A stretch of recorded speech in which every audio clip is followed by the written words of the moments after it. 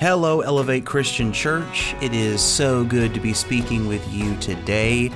My name is Matt Walker, and I get to be the outreach minister and the production director here at Elevate Christian Church. Thank you so much for listening to our podcast today. It's going to be a little bit different than usual and a little bit shorter because this past Sunday we had our family day at Elevate Christian Church, and it was just so much fun. We spent the day celebrating our graduates, our high school and college graduates, and some of the babies that were born over the past year. Actually, it was more like over the past year and a half because we were celebrating some of our COVID babies too. So it was just super fun, and we worshiped with the band like we always do, and there was confetti cannons and balloons, and it just really felt like a great celebration. So it was a lot of fun. It was a great day.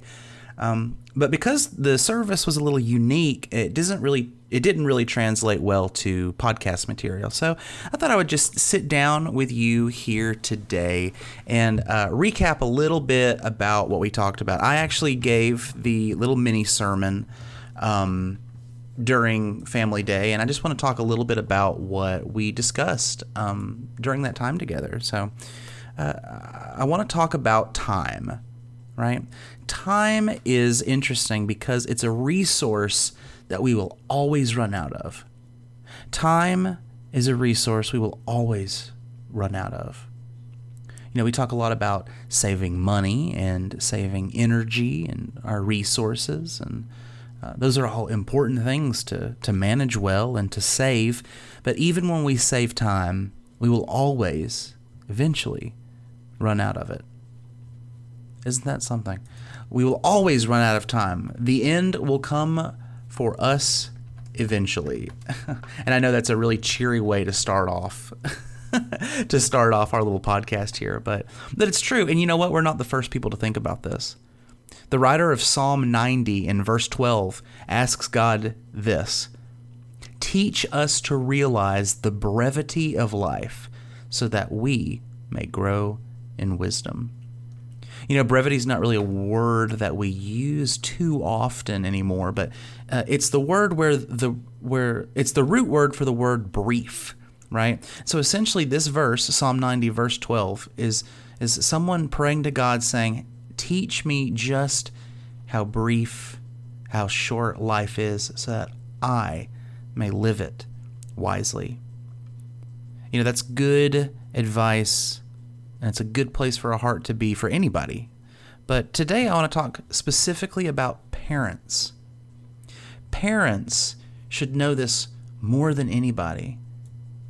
Because you know what? Time is an important resource that, like I said, we'll all run out of it. And when it comes to parenting, when it comes to your kids, time seems to go by super quickly sometimes. You snap your fingers and your 2-year-old's suddenly starting high school. It's insane. It's crazy. And we say, where did the time go, right? Where did it go? How did they grow up so fast? You hear that all the time. Oh, they grow up so fast. It's true.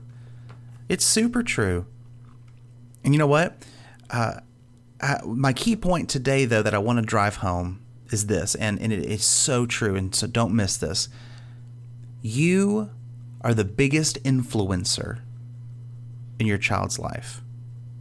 We live in a world of influencers.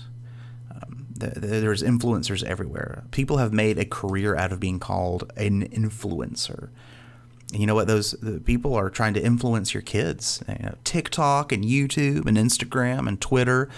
Celebrities, movie stars and rappers and musicians. And hey, guess what? This is sounds extra awful, but politicians are even trying to capture the attention of your kids and influence them to someday vote a certain way. Everyone's trying to influence your kids. But you know what? You are the biggest influencer in your kid's life. It's true. You might not always feel like it, but they are always watching you.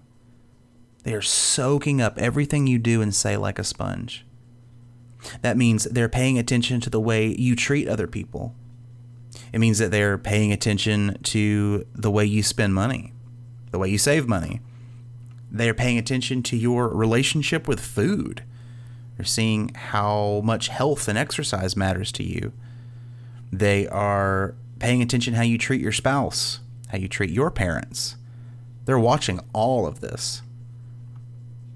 And they're soaking it up like a sponge. And someday they're going to surprise you and start doing the things that you do and go, oh no, did I teach them that? In fact, I've got a funny story.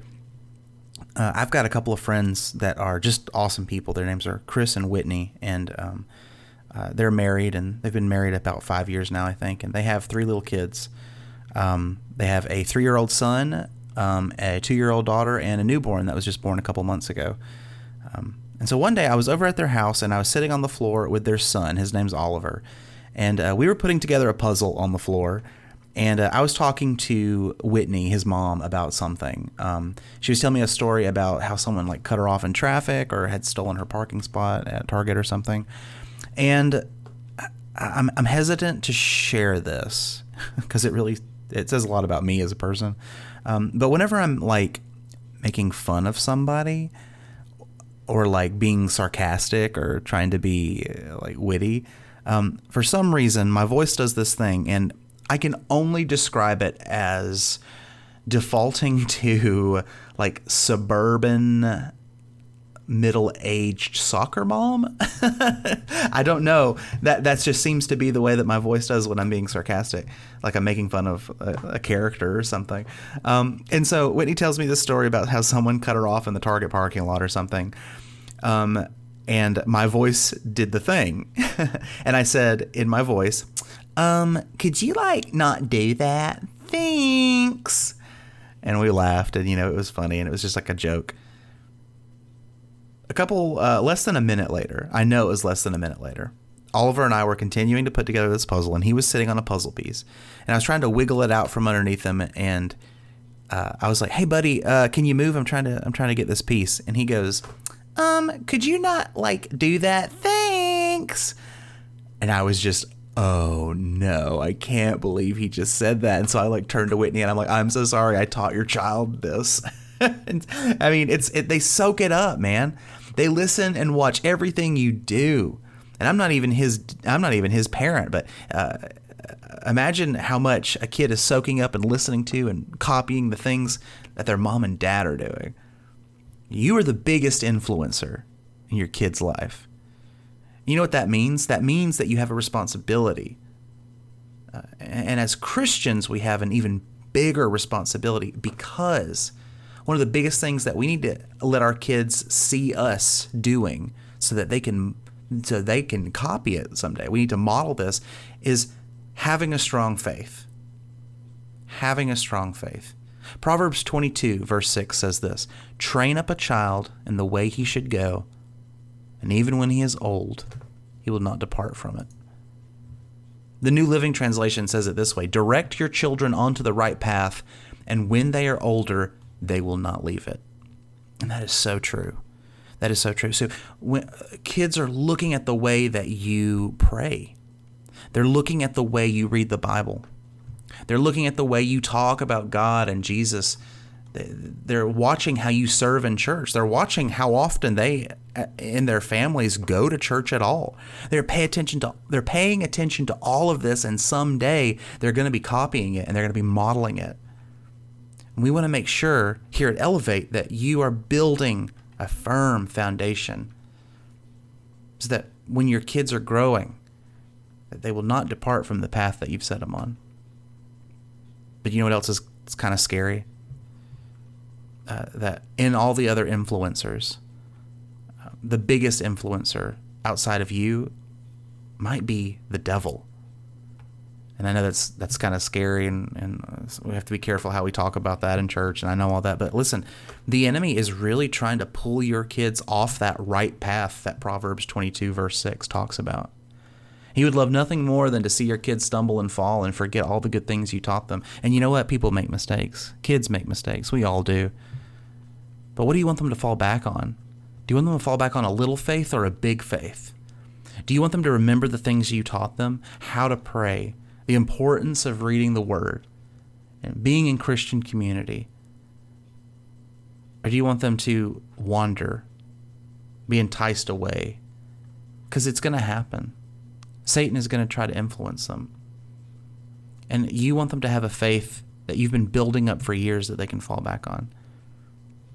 See, every week, Elevate Kids or Elevate students spends about an hour with the people that go there. So Elevate Kids spends about an hour on Sunday morning. Elevate Students spends about an hour on Sunday nights.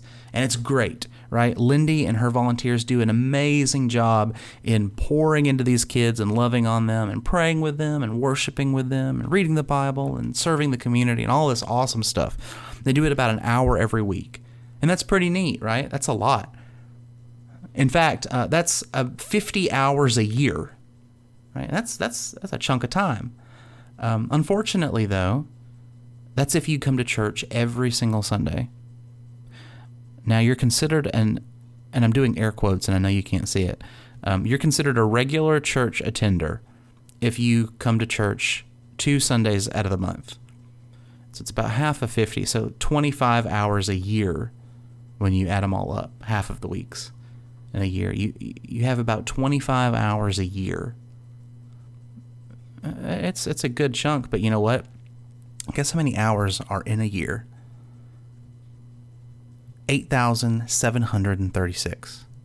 That's a lot. That's the rest of the time. You subtract 25 from that. I'm not good at math, so I'm not about to do that real quick. But you subtract that, and then you have 8,700 hours with your kids outside of church.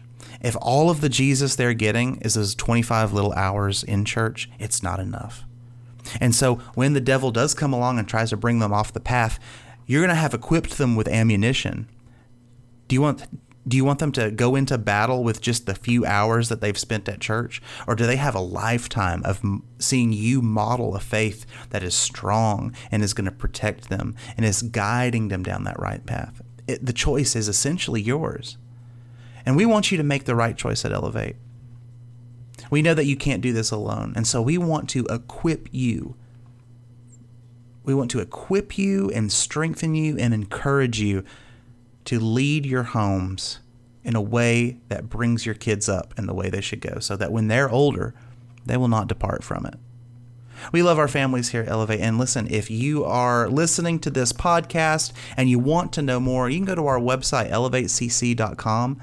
You can read about all of our ministries there. Our kids and student ministries have little calendars so you can see what's coming up. And we want you to be equipped. And you know what? I'm sure I can speak for her when I say this. Lindy, our family and children's minister, send her an email. That's Lindy, Lyndee, at elevatecc.com. Send her an email. Ask questions. She would love to get with you and talk about how you can build up the faith in your own home and how you can help your kids walk along that right path so that when they're older, they will not depart from it. Hey, listen, it has been really great speaking with you here on this podcast. We don't normally do things this way. You could listen to our entire back catalog of podcasts and watch us live on Sunday mornings at 10:30 at elevatecc.com, or join us in person. We have a 9 o'clock and a 10:30 service, and I would be so honored and excited to see you there. Listen, we love you. Thank you so much. God bless you, and see you next time.